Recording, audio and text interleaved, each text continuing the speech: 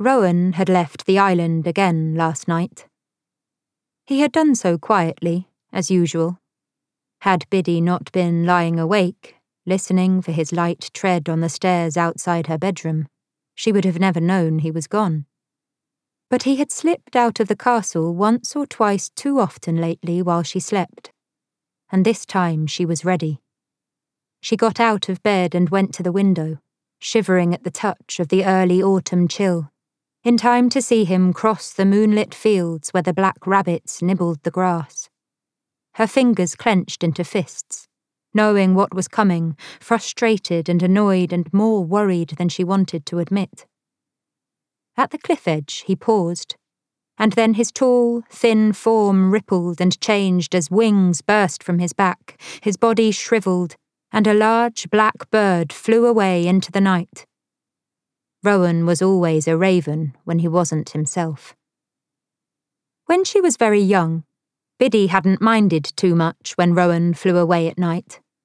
As unpredictable as Rowan could be, he was also her guardian, and however far he went, she trusted him to always be there if she needed him. In the meantime, she was used to fending for herself. She did so all day sometimes, when Rowan was shut up in his study or off in the forest and had no time for things like meals or conversation or common sense.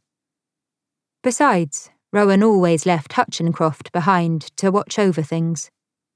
Hutch couldn't speak to her when he was a rabbit, it was true, but he would leap onto the bed beside her, lay his head flat, and let her curl around his soft golden fur.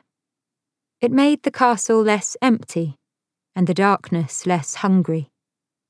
She would lie there, dozing fitfully, until either she heard the flutter of feathers and the scrabble of claws at the window above hers, or exhaustion won out and pulled her into deeper sleep. And in the morning, Rowan would always be there, as if he'd never left. That morning was no exception. When she woke to slanting sunlight and came downstairs to the kitchen, Rowan was leaning against the bench with his fingers curled around a mug of tea. His brown hair was rumpled and his eyes were a little heavy, but still dancing. "Morning," he said to her brightly. "Sleep all right?" She would have let him get away with that once. Not now. She wasn't a very young girl anymore. She was 16, almost 17, and she minded very much. "What time did you get in?" she asked severely, so he'd know she hadn't been fooled. He laughed ruefully. "An hour or two before dawn." He glanced at Hutchincroft, who was busily munching cabbage leaves and carrot by the stove. 4:30, Hutch says. "Why? Did I miss anything?" "I was asleep," she said, which wasn't entirely true. "You'd have to tell me." She pulled the last of yesterday's bread out of the cupboard, sneaking a look at Rowan as she did so. There was a new cut at the corner of one eyebrow, and when he straightened, it was with a wince that he turned into a smile when he saw her watching. Biddy didn't think there had ever been a time when she had thought Rowan was her father, even before he had told her the story of how she first came to Hy-Brasil. The two of them looked nothing alike, for one thing. Rowan was slender and long-limbed, like a young tree, eternally unkempt and wild and sparkling with mischief. She was smaller, darker, with serious eyes and a tendency to frown. And yet, he wasn't an older brother either, or an uncle, or anything else she had read about in the castle's vast library.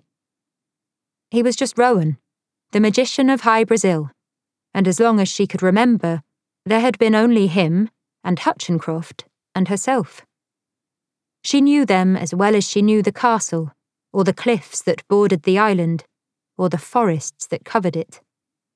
And she knew when he was hiding something from her. He knew her too, at least well enough to know he was being scrutinized. He lasted until she had cut the bread and toasted one side above the kitchen fire, and then he set his mug down, amused and resigned. "All right, I give up. What have I done now?"